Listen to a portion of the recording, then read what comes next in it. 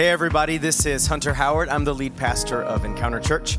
Here at Encounter Church, our vision is helping people encounter God, and that's what I pray and hope for you today, that you will encounter God through this message. Enjoy. Well, who's excited to receive the word this morning? I'm excited for you guys to meet one of my dearest friends. And Pastor David and Patty are from Miami. And as avid Marlins fans, when he asked me, how long should I preach at Encounter Church? I said 9 to 29 minutes would be fine. Some of you got it. Sorry, guys. The Marlins did win the series, though.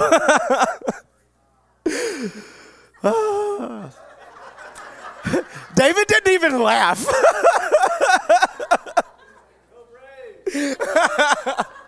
The Marlins are my second favorite team just because of you. All right.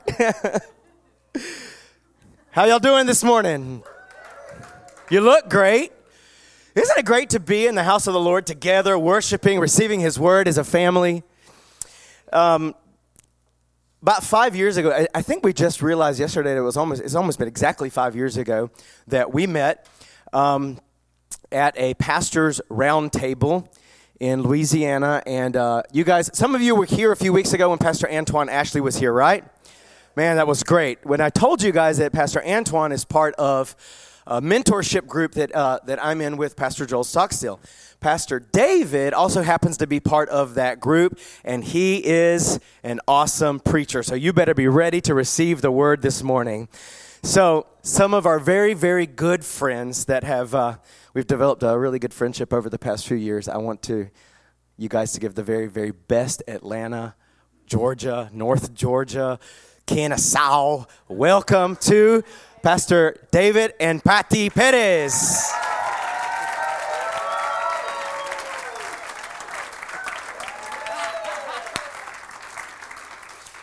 It is so awesome to be able to be here with you guys this morning. I just told Hunter that I think what made me laugh the most about his 9 to 29 joke is the fact y'all didn't get it. So I did enjoy that. I told him this morning, preaching with an Atlanta Braves hat right in front of me might be distracting. But I actually grew up a Braves fan because there was no baseball team in Miami when I was young. And so I grew up a Braves fan. As a matter of fact, when I would play any of my baseball games on my video games, I always chose the Atlanta Braves. I always put Otis Nixon as the leadoff with Deion Sanders batting second. So that was the team I grew up watching. Anybody remember those Braves teams back then? But it is a joy to be here. I do want to say thank you to Caleb. Where's Caleb? So one of the reasons I'm here today is because of his persistent outreach and follow-up to everybody in the church database. I don't know how I ended up on Encounter Church's database about 3 years ago, but I got a call on a Friday or Saturday saying, hi, may I speak to David? And I was like, this is he. He was like, I'm calling you. This is Caleb from Encounter Church, and I want to invite you to our Easter service tomorrow. And I said to him, and I am good friends with Hunter, and so I was like, man, I don't go to churches where the pastor's name is Hunter. And I can just imagine his face, but he was cool with it. But I told him yesterday when I saw him, I was like, I'm going to say it. I'm going to thank you for not giving up and inviting me and having me. But your pastor is a dear friend. Your pastor is someone who over these last 5 years, and I thank the Lord for a flight getting delayed in Baton Rouge, Louisiana's airport. We were at that round table back in November 5 years ago, and we were on the same flight because my layover or my switch was going to be here in Atlanta to fly down to Miami. And we boarded, and then they kicked us off the plane. Everybody, not just him and I. Everybody off the plane. And in that time, we got to talking, and him, another pastor, and myself, and we really developed a friendship. And I want to say thank you to your pastor and to your church for lifting up your pastor. He's someone that I reach out to when I'm having a low day. He's someone I reach out to when, as a pastor, I'm hurting. And I thank God for his friendship and for his relationship and for him being there. And you guys have an amazing pastor.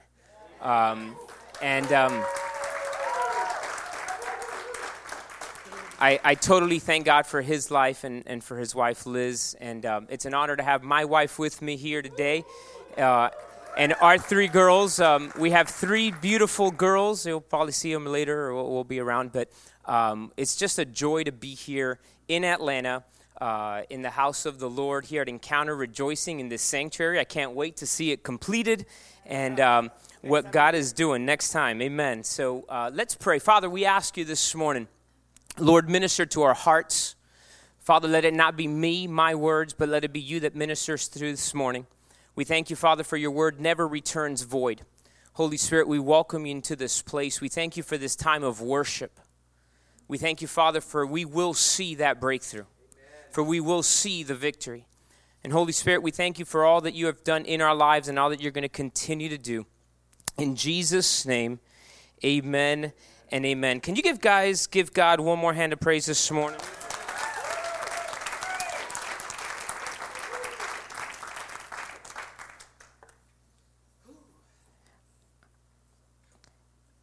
I'm laughing because the pulpit at our church, I didn't design it. The pulpit at our church was designed by somebody from our church who made our altar design stuff. And he was like, Pastor, I'm going to make you this cool pulpit. But the thing is literally like ginormous. So it's like I'm the only one at our church can use it. Some of the other pastors of the church, they got to use something else when they preach because they get lost behind it. But I'm sure like trying to, I'm used to... I'm used to spreading everything out. And I'm like, all right, how do I not drop anything? I hope you've got your Bibles with me this morning, or with you, and be ready to take some notes. I'm going to give you some scripture references that I'm going to give you as homework to write them and read them later. How many of you know that faith comes by hearing and hearing of the Word of God? And it's not enough to just hear it on Sunday. It's in your daily reading and your daily connection to God that gets you through everything that you face. And so I encourage you to jot things down and revisit it, go back to it throughout the week, and do that on Wednesdays when there's a message taught. Do it in your small groups, take notes in your small groups, and always be able to go back to it. Amen? We are living in a battle. We are living in a war. We are in a time that we are fighting. And the thing that we've got to realize is that this battle that we are fighting is not a battle that is fought in the flesh or in the physical. The Bible says in the book of John, chapter 10, verse 10, that the thief, our enemy, he comes to do three things. He comes to kill, he comes to steal, and he comes to destroy. Can you say that with me this morning? Kill, steal, destroy. That's what the enemy comes to do. He has come to kill, he has come to steal, he has come to destroy. But Jesus says he has come to give us life and life abundantly. Now, the issue is that many times we fight this fight that we are fighting not in the way we're supposed to fight it. The Bible says in Ephesians chapter number 5, where we read about the armor, it says that our battle is not against flesh and blood, right? It says we wrestle not against flesh and blood, but principalities and powers. The book of 2 Corinthians chapter 10, verses 3 to 6 says that our weapons are not carnal. And how many of you have heard that old saying, don't bring a knife to a gunfight? All right, can I change that up a little bit? Too many Christians are bringing flesh to a spiritual fight. And we don't realize that the fight that we are waging is not a carnal fight. And we spend our time fighting the people who have a demonic spirit behind them trying to silence the Lord in your life. So we're bringing the flesh into a spiritual fight. Too many churches in this country and around the world are more focused on how many Instagram followers they have, how good the coffee is, how good everything is done. There's nothing wrong with any of those things, okay? I do want to make sure I say that. I don't drink much coffee, but there's nothing wrong with having coffee. But they're too focused on that, on systems and structure, and that's what's going to make it go, that we stay there. And so we've got so many baby, immature Christians who have been in the faith for 20, 30, and 40 years.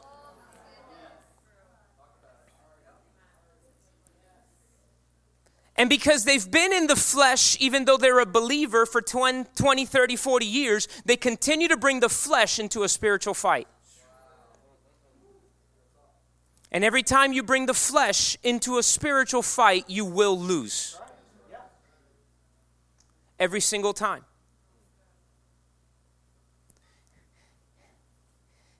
Elijah in 1 Kings chapter 19, we see when Elijah is threatened by Jezebel.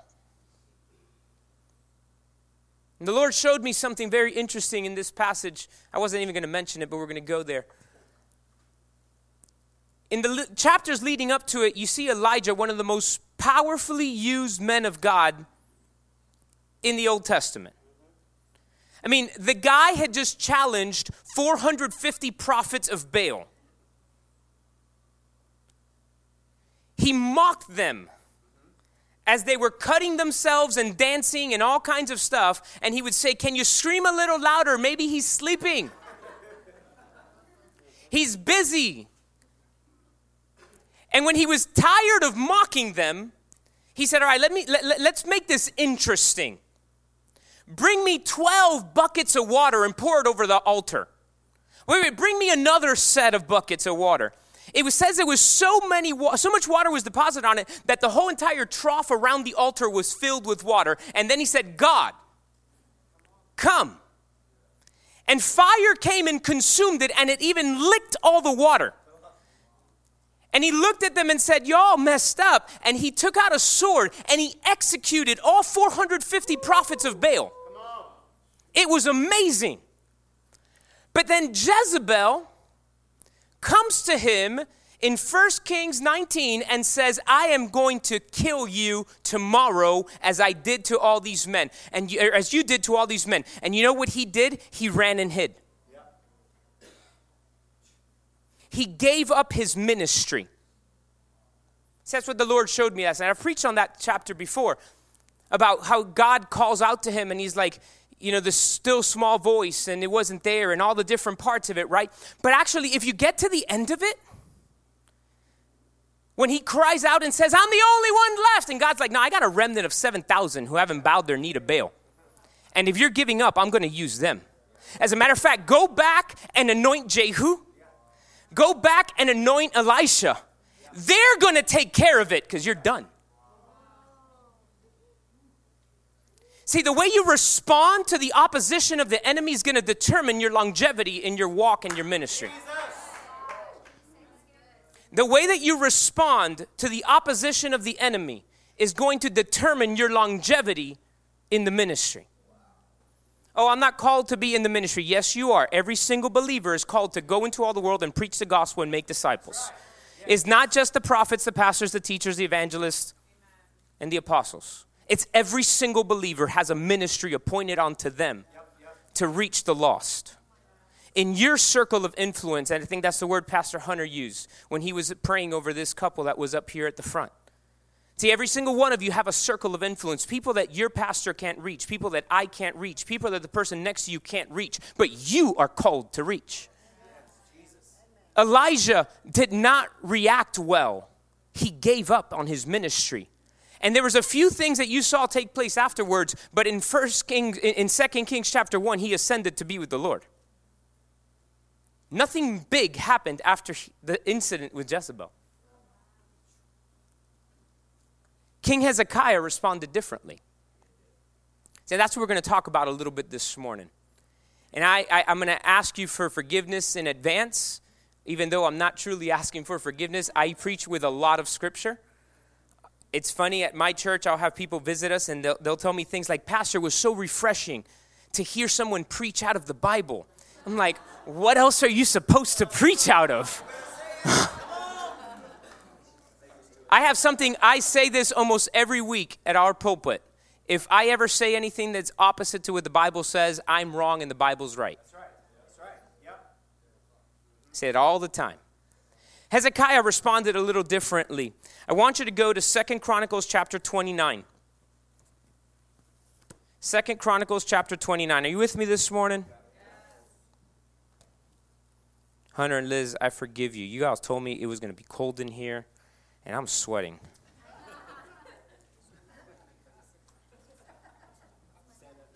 Where's the vent? It's too close to people. Well. Hezekiah chapter 29, 2 Chronicles, verse number 2. Let's read verse 1. Hezekiah became king when he was 25 years old. We can preach right there about the fact that God can use you at whatever age you're at. I mean, Josiah was named king at 8 years old and brought reformation to Israel. Hezekiah was 25. See, no matter what facet of life you're in, God still has a purpose in you and wants to use you. If you're young, if you're in the middle, or if you're entering the golden years, there is a purpose upon your life that God wants to use. But I'm not preaching on that today. We can do that in the future. So it says that he was 25 years old and he reigned 29 years in Jerusalem. His mother's name was Abijah, the daughter of Zechariah. Verse number 2. And he did what was right in the sight of the Lord, according to all that his father David had done. Look what he did in the first year. Verse number 3. In the first year of his reign, in the first month, he opened the doors of the house of the Lord and repaired them. See, the first thing he did as king was repair the doors to the house of the Lord. The next thing he did, as you continue reading there, I'm not going to read every single verse, but the next thing he did was he called the king, he called the priests and the Levites to sanctify themselves. See, the priests and the Levites, they forgot what they were supposed to be doing because his father, Hezekiah's father, he did what was contrary to what God had wanted him to do. That's another sermon there. It doesn't matter that your parents didn't know God. It doesn't matter that you grew up in a home that didn't pursue the Lord. How about if you surrender fully and God's got something he can do in you? So he repaired the walls or the doors. He called the priests and the Levites to sanctify themselves. He restored the temple. As you continue reading in those chapters, and I want you to read it later. Again, you can read it throughout this week. Read 2 Chronicles 29, 30, 31, all those chapters, and 32. Read them. It's 4 chapters. You can read them over and over again. In chapter number 30, it says that he reestablished the Passover. The Bible says that they saw a Passover like had not been had in Israel since the days of Solomon, and they never had that way again. The Bible says that this man called all of the scattered tribes of Israel to come to the Passover. And it says that they couldn't just do it in a week. They had to extend it because of the amount of people that finally came back. Why? He had repaired the doors and opened the doors to the temple. Thank God we've opened the doors of the temple after COVID. So many churches that still haven't opened the doors. He opened the doors. He called the Levites to consecrate themselves. It wasn't his role to call the Levites to be consecrated. But we've got a heck of a whole lot of pastors all around the world that don't live consecrated lives, and it's time for a Hezekiah to rise up. So he did all of these things, and the Passover was so large. As a matter of fact, not just that the Passover was so large, it says that the Levites were humbled and had to go restore themselves and get right with God. They felt the fact that they weren't doing what they were supposed to be doing because the king stood. What if believers all across this amazingly great nation would stand up and do the things that their pastors weren't doing? Would it not spark the revival that we're crying out for? When the pastors look and say, hey, my flock is seeking God more than I am. My flock is pursuing more than I am. I better adjust. I better get right. I better pursue. I remember when I was in high school, I went to a Christian high school. And in 9th grade, I had a Bible teacher. His name was Mr. Rutherford. And Mr. Rutherford and I didn't see eye to eye with biblical concepts. I believed in the full gospel and the gifts of the Holy Spirit. And Mr. Rutherford thought that the gifts of the Spirit ended at the first century church. So every single Bible class, it was a Christian school, I had Bible class every day. Every single Bible class, I would bring him scripture and he would bring me books.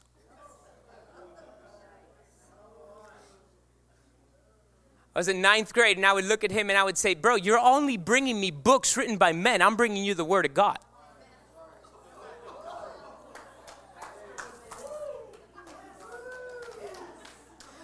I've always been a little bold in my faith, all right? I came to Christ when I was 8 years old, grew up in a Catholic home going to parochial school. And as a 3rd grader, when I came to Christ and started reading my little red Bible, I was taken to confession, like they do in every parochial school. Anybody ever here go to parochial school? No? Is that a Miami thing only? I mean, in Miami, we've got parochial schools every other block almost, right? Lots of Hispanics, I guess. I won't forget that priest was Father Quinn. Father Quinn called me into a chapel, into the confessional room, and said, oh, David, when's been the last time since your last confession or whatever? And I looked at him and I opened up my Bible and I said to him, I read to him out of the scripture that says there is one mediator between God and man, the person Jesus Christ. And then I looked up at him and I said, that's not you.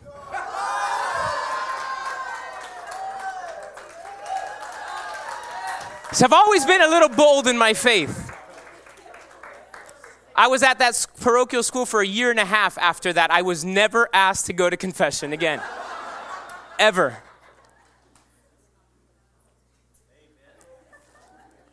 Bold in your faith. He kept the Passover. Chapter 31 talks about the reformations that he brought to Israel.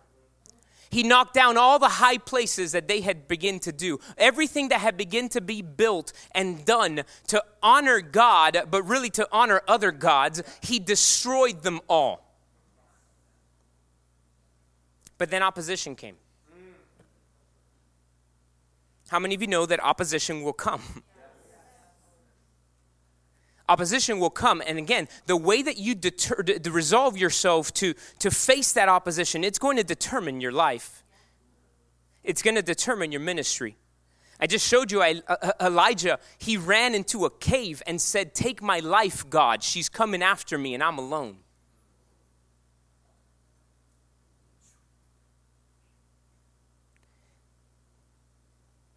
Switch to 2 Kings 18. In 2 Kings 18 through 19, you also read about Hezekiah. Do you know it's important to read your whole Bible? Yeah. All right, good. The story of Hezekiah, you can really read through it in 2 Kings, you read it in 2 Chronicles, you read it in Isaiah, because Isaiah was the prophet during the time of King Hezekiah, and it is also believed that Micah wrote his prophecies during the same reign. So a lot of reading to do about the time of the King Hezekiah in the 29 years that he reigned over Israel. In 2 Kings chapter 18, if you got it, say amen. All right, look what it says. We're going to start reading in verse number 1 again. Now it came to pass in the 3rd year of Hoshea, the son of Elah, king of Israel, that Hezekiah, the son of Ahaz, king of Judah, began to reign. He was 25 years old when he became king, and he reigned 29 years in Jerusalem. His mother's name is Abi, the daughter of Zechariah, and he did what was right in the sight of the Lord according to all that his father David had done. He removed the high places and broke the sacred pillars, cut down the wooden image, and broke in pieces the bronze serpent that Moses had made. Interesting, he even had to break down the bronze serpent that Moses had made. Why? Because people had made an idol out of it. All right, something else to preach about. Let it sit. For until those days the children of Israel burned incense to it and called it Nehushtan. He trusted in the Lord God of Israel, so that after him was none like him among all the kings of Judah, nor who were before him, for he held fast to the Lord. He did not depart from following him, but kept his commandments, which the Lord had commanded Moses. Dude, this guy was sitting pretty. And then opposition came. The Bible says that the Assyrians began to come against them by the king named Sennacherib. And as a matter of fact, this king which came against Hezekiah caused Hezekiah to enter some fear and told this king, hey, I'm sorry, my bad. What do you want me to do? The king imposed a fine or tariffs on him. So the doors that he had rebuilt, he took all of the gold and all of the things from the house of the Lord and gave it to this guy. So he went from being okay to falling into a place and a trap of fear and giving back everything he had been used by God to rebuild. But how many of you know we have a God who is merciful? Okay? All right. So that's where we are. Hezekiah began to pay tribute to his enemy. It says it there in verse number 14 of 2 Kings 18. Hezekiah, king of Judah, sent to the king of Syria at Lachish, saying, I've done wrong. Turn away from me. Whatever you impose on me, I will pay. And the king of Assyria assessed Hezekiah, king of Judah, 300 talents of silver and 30 talents of gold. So Hezekiah gave him all the silver that was found in the house of the Lord and in the treasuries of the king's house. And at that time, Hezekiah stripped the gold from the doors. He redid the doors and he stripped the gold from the doors of the temple of the Lord and from the pillars which Hezekiah, king of Judah, had overlaid, and gave it to the king of Assyria. How many of you know that when you begin to conform to the opposition of the enemy, it will never be enough? That's right. Yep. Say that again. Come on. When you begin to conform to the opposition of the enemy, it'll never be enough. This king imposed a tribute. Hezekiah stripped the gold from the doors of the house of the Lord and gave it to him. And you know what Sennacherib, whatever his name is, did after that? He came to invade them. Do you know that that's why the Bible says don't give the devil a foothold? Because if you give him a finger, he'll take the whole hand. Oh, it's only one drink. It's only one hit. It's only one date. It's only one conversation. It's only one thing. How many of you know that Samson didn't start off by telling Delilah how to cut his hair and lose it? He started by going and getting honey from the carcass of the lion. He started by walking through the vineyard when the guy couldn't drink wine. Why was he in the vineyard? But that's where it started. So Hezekiah came from here, the place that he had gotten to a place where he went and told the king, Sennacherib, all right, impose whatever you want. I'm sorry. Here's the tribute. And then Sennacherib said, it ain't enough. Now I'm going to take your country too. Again, John 10:10, the thief comes to kill, steal, destroy. He's not satisfied with you. He wants you, your spouse, your children, your grandchildren, your great-great-grandchildren. He wants them all.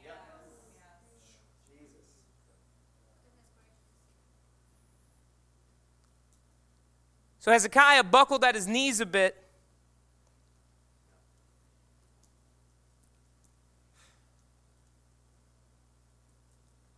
Until the point where the king of Assyria began not to just threaten him, but he began to speak bad about God. See, that's where it shifted. That's where it shifted. Chapter 19, verse number 1 of 2 Kings. I told you we're going to read a lot of Bible, and that's okay. It says, and so it was when King Hezekiah heard it. And what did he hear? Well, there in chapter 18, they began to tell Hezekiah, or the people, hey, don't listen to when Hezekiah tells you God's going to deliver you. Have you seen the gods of every other kingdom that we've taken advantage of already? They've all been laid to waste. Don't listen to Hezekiah talk about your God. When Hezekiah heard this, he was fine with the people insulting him. He was fine with the people taking him. He was fine with that. But when they began to insult God, he got indignant very righteously. And it says that he tore his clothes and covered himself with sackcloth, and he went into the house of the Lord. He went back to the place that he had reopened but forgot about. And he sent Eliakim, verse 2, who was over the household Shebna the scribe and the elders of the priests covered with sackcloth to Isaiah the prophet, the son of Amos. And they said to him, thus says Hezekiah, this day is a day of trouble and rebuke and blasphemy, for the children come to birth, but there is no strength to bring them forth. Yeah. We need a C-section. It's the first C-section in the Bible. That just hit me, sorry.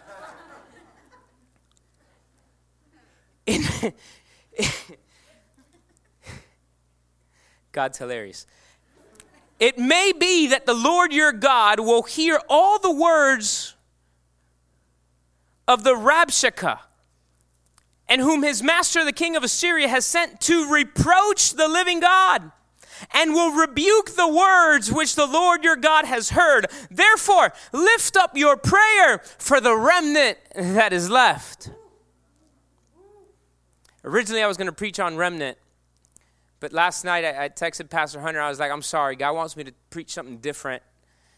And just give the media team these scriptures and follow me, and we'll pray for the best. So the servants of King Hezekiah came to Isaiah. And Isaiah said to them, thus you shall say to your master, thus says the Lord, do not be afraid of the words which you have heard, with which the servants of the king of Assyria have blasphemed me. Surely I will send a spirit upon him, and he shall hear a rumor and return to his own land, and I will cause him to fall by the sword in his own land. Do not be afraid of the words.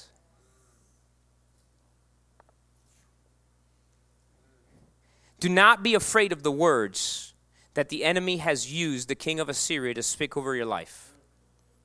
Do not be afraid of the words that the enemy has used the king of Assyria to speak over your marriage, to speak over your children, to speak over your health, to speak over your finances, to speak over your descendants. Do not be afraid of the words. For God says, I've got you. Look what continues to happen. Then the Rabshakeh returned and found the king of Assyria warring against Libnah, for he heard that he had departed from Lachish. And the king heard concerning Tiranoth, the king of Ethiopia. Look, he's come out to make war with you. So he again sent messengers to Hezekiah, saying, thus you shall speak to Hezekiah, king of Judah, saying, do not let your God, in whom you trust, deceive you, saying, Jerusalem shall not be given into the hand of the king of Assyria. Look, you have heard what the kings of Assyria have done to all the lands by utterly destroying them, and shall you be delivered? Have the gods of the nations delivered those whom my fathers have destroyed? Gozan and Haran and Respah, and the people of Eden who were in Telassar? Where is the king of Hamath, the king of Arpad, the king of the city of Seraphaim, Hena and Iva? And Hezekiah received the letter from the messengers. It shifted from spoken word to a letter.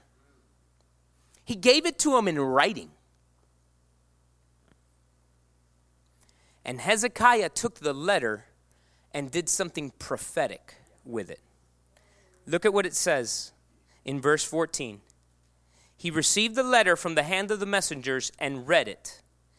And Hezekiah went up, this is a new time again, to the house of the Lord and spread it before the Lord.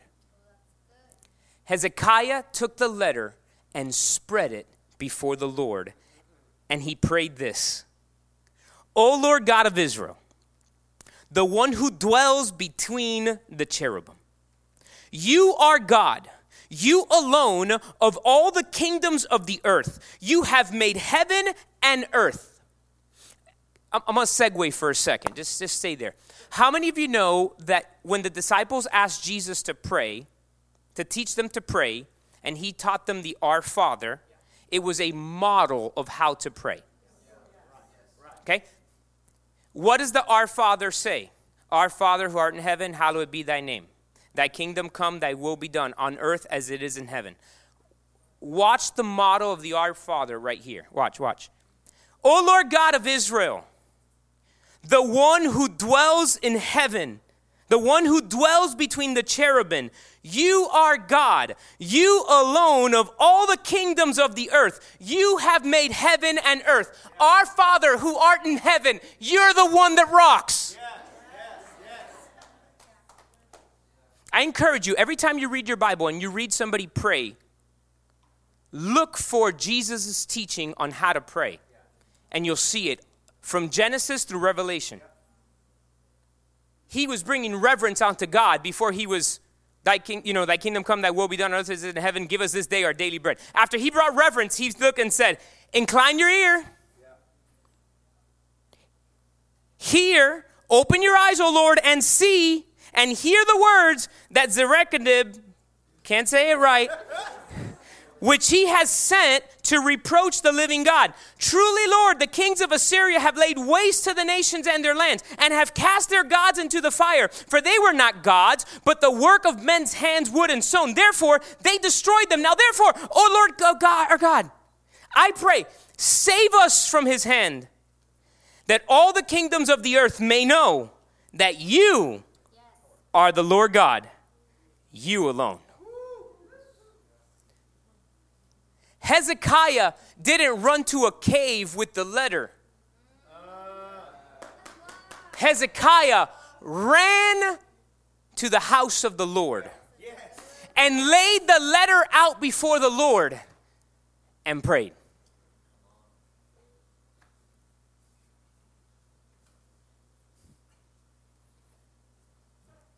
And then God answered.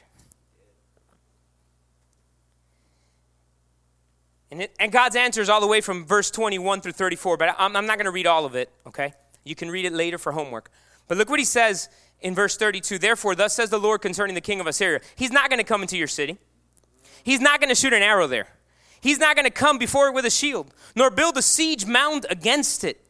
By the way that he came, by the same way he shall return, and he shall not come into this city, says the Lord. For I will defend this city to save it for my own sake and for my servant David's sake. Come on, David.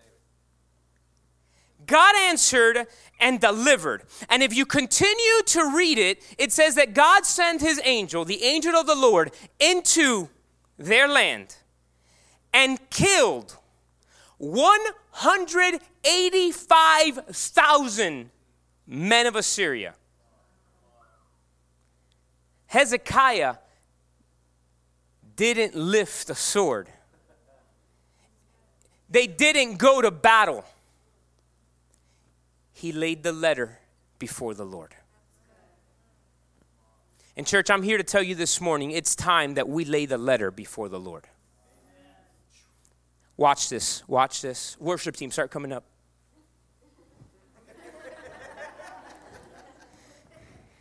Shadrach, Meshach, and Abednego, they were threatened, but they didn't bow. They were told, we're going to throw you into a furnace and heat it up 7 times, but they didn't bow.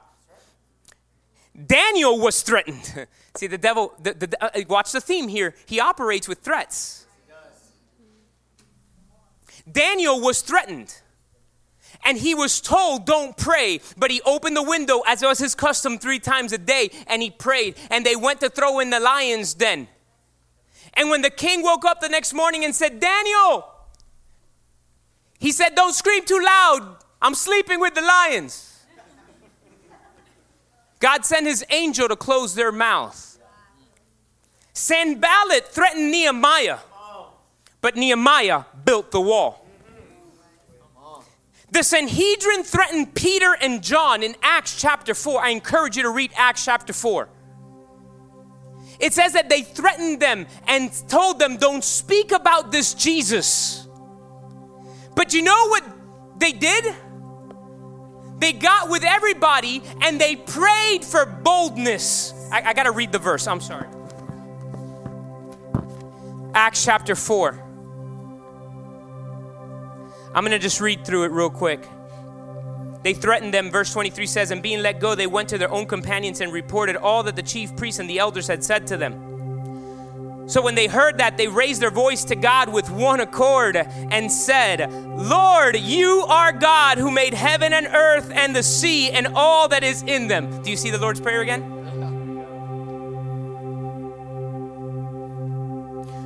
Who by the mouth of your servant David have said, why did the nations rage and the people plot vain things? The kings of the earth took their stand. The rulers were gathered together against the Lord and against his Christ. For truly against your holy servant Jesus, whom you anointed, both Herod and Pontius Pilate with the Gentiles and the people of Israel were gathered together to do whatever your hand and your purpose determined before to be done. Now, Lord, look at their threats and grant to your servants that with all boldness they may speak your word. By stretching out your hand to heal, and that signs and wonders may be done through the name of your holy servant Jesus. And when they had prayed, when they had spread the letter of the threats before the Lord, the place where they were assembled together was shaken. And they were all filled with the Holy Spirit. And they began to speak, or they spoke the word of God with boldness. Paul and Silas cast the demon out and were thrown into jail because of it. And they didn't go into the bottom of the jail, into the pit at calabozo. It just sounds better in Spanish.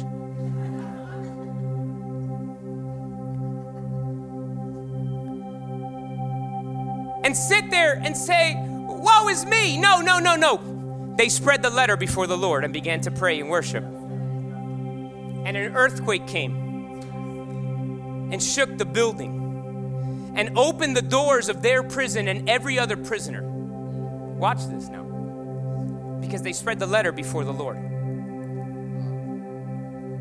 And when the jailer came and said, the doors are open, they must all be gone, and pulled out his sword to kill himself, they said, yo, stop, we're here. And the jailer took him to his house and said, what must I do to be saved? He said, believe, you and your house will be saved. Believe, go get baptized. They baptized them that same night because they spread their letter before the Lord.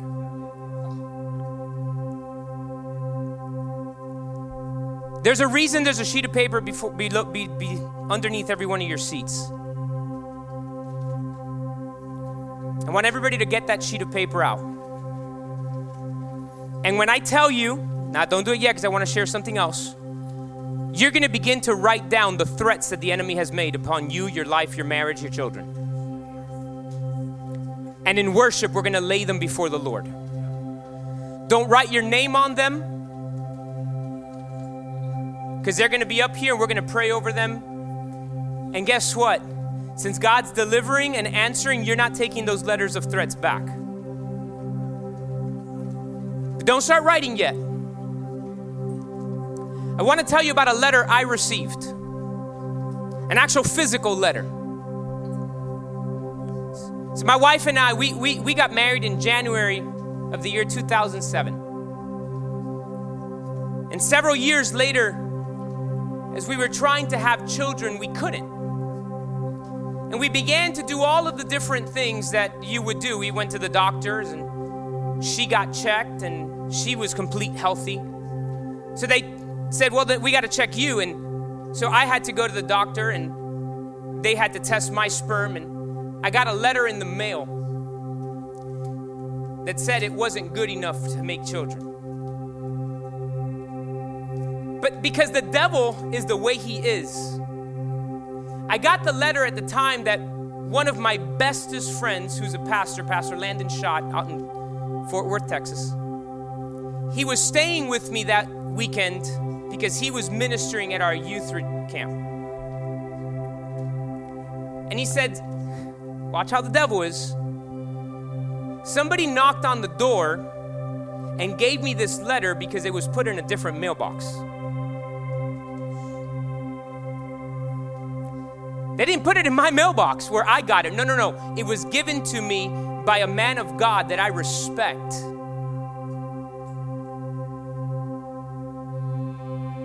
With a sentence that said, what God commands everybody to do, be fruitful and multiply, will not work in you.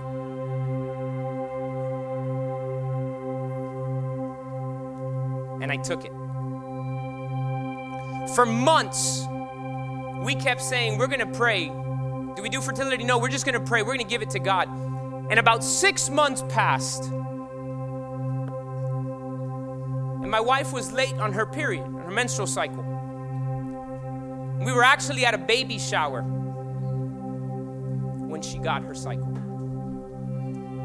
And she comes out of the bathroom and I read on her face that something wasn't right.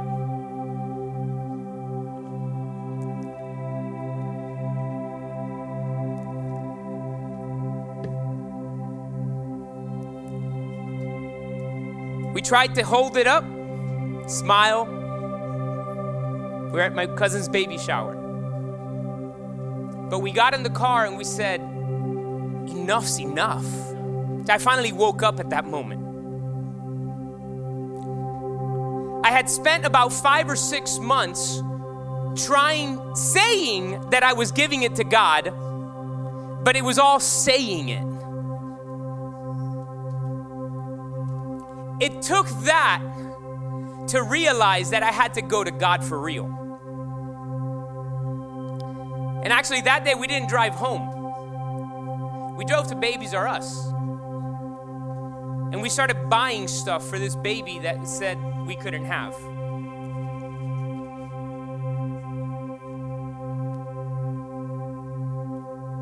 And actually the next day, I was supposed to be preaching at a church in Broward. I hadn't launched our church yet. I was a youth pastor.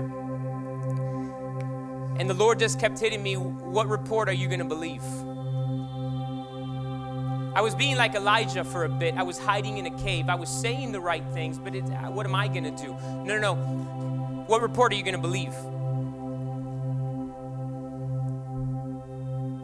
And I preached that message.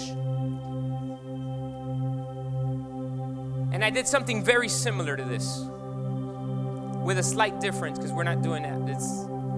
But I did something similar. I said, write down the enemy's words. And I want you to come to the altar and you're going to rip it and go back to your seats and you're going to find a verse that backs up what God says. Again, that's not what we're doing right now. We're going to write this down. We're going to lay it at the altar. God told me to do something different, but we're bringing a spiritual thing into a physical manifestation to call down the power of God. And this little old lady comes up. And she says, God gave me a verse, but it wasn't for me. He says it's for you. I'll be honest with you, I'd never seen this lady. I was at a church I'd never been at before. I've never been to it since. And if the lady stood in front of me, I don't know what she would look like right now. And she said, God gave me a verse and it's for you. And I read the verse. And you know what the verse said? I got to read it.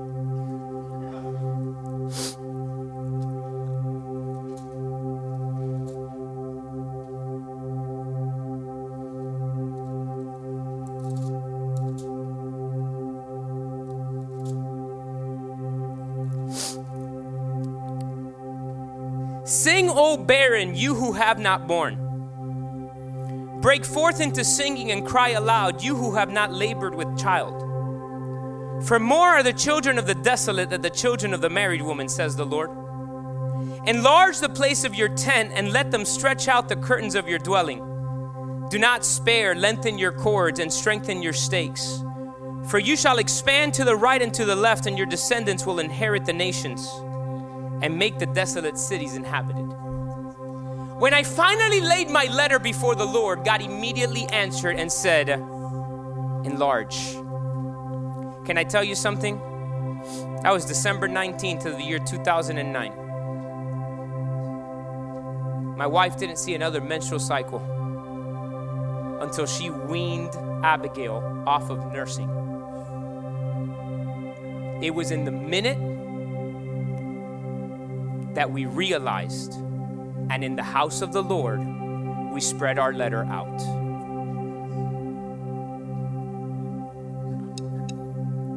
And I want you to take a moment to think of the enemy's threats upon your life. Pastor, you want us to, yes, think of every vile, demonic lie that has been spoken over you to kill, to steal, and to destroy, and write them down. And then we're going to lay them before the Lord. And that breakthrough, we're going to see it. We're going to see that breakthrough. Thank you so much for tuning in today. I really believe God spoke to you through His Word today and is moving in your life. If you'd like more information about Encounter Church, or you'd like to give your tithes and offerings, you can visit our website at encounterchurchatlanta.org. I'd also like to invite you to share this message on social media. Thanks again.